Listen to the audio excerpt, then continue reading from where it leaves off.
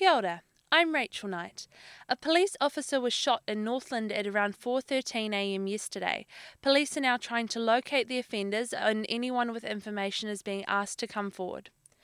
A child on flight NZ5018 from Napier to Auckland has returned a possible test upon arriving in Japan from New Zealand. Health officials are treating the case as very low risk because they suspect the child's latest result is either a false positive or indicates a historical case because the child had returned from overseas earlier this year.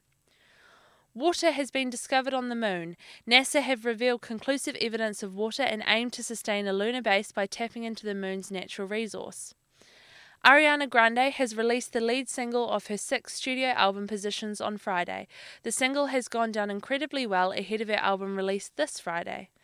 And in sport, Manchester United and France midfielder Paul Pogba says he will take legal action after the total fake reports that he was intending to quit international football. That's News and Sport for Newsbeat. I'm Rachel Knight.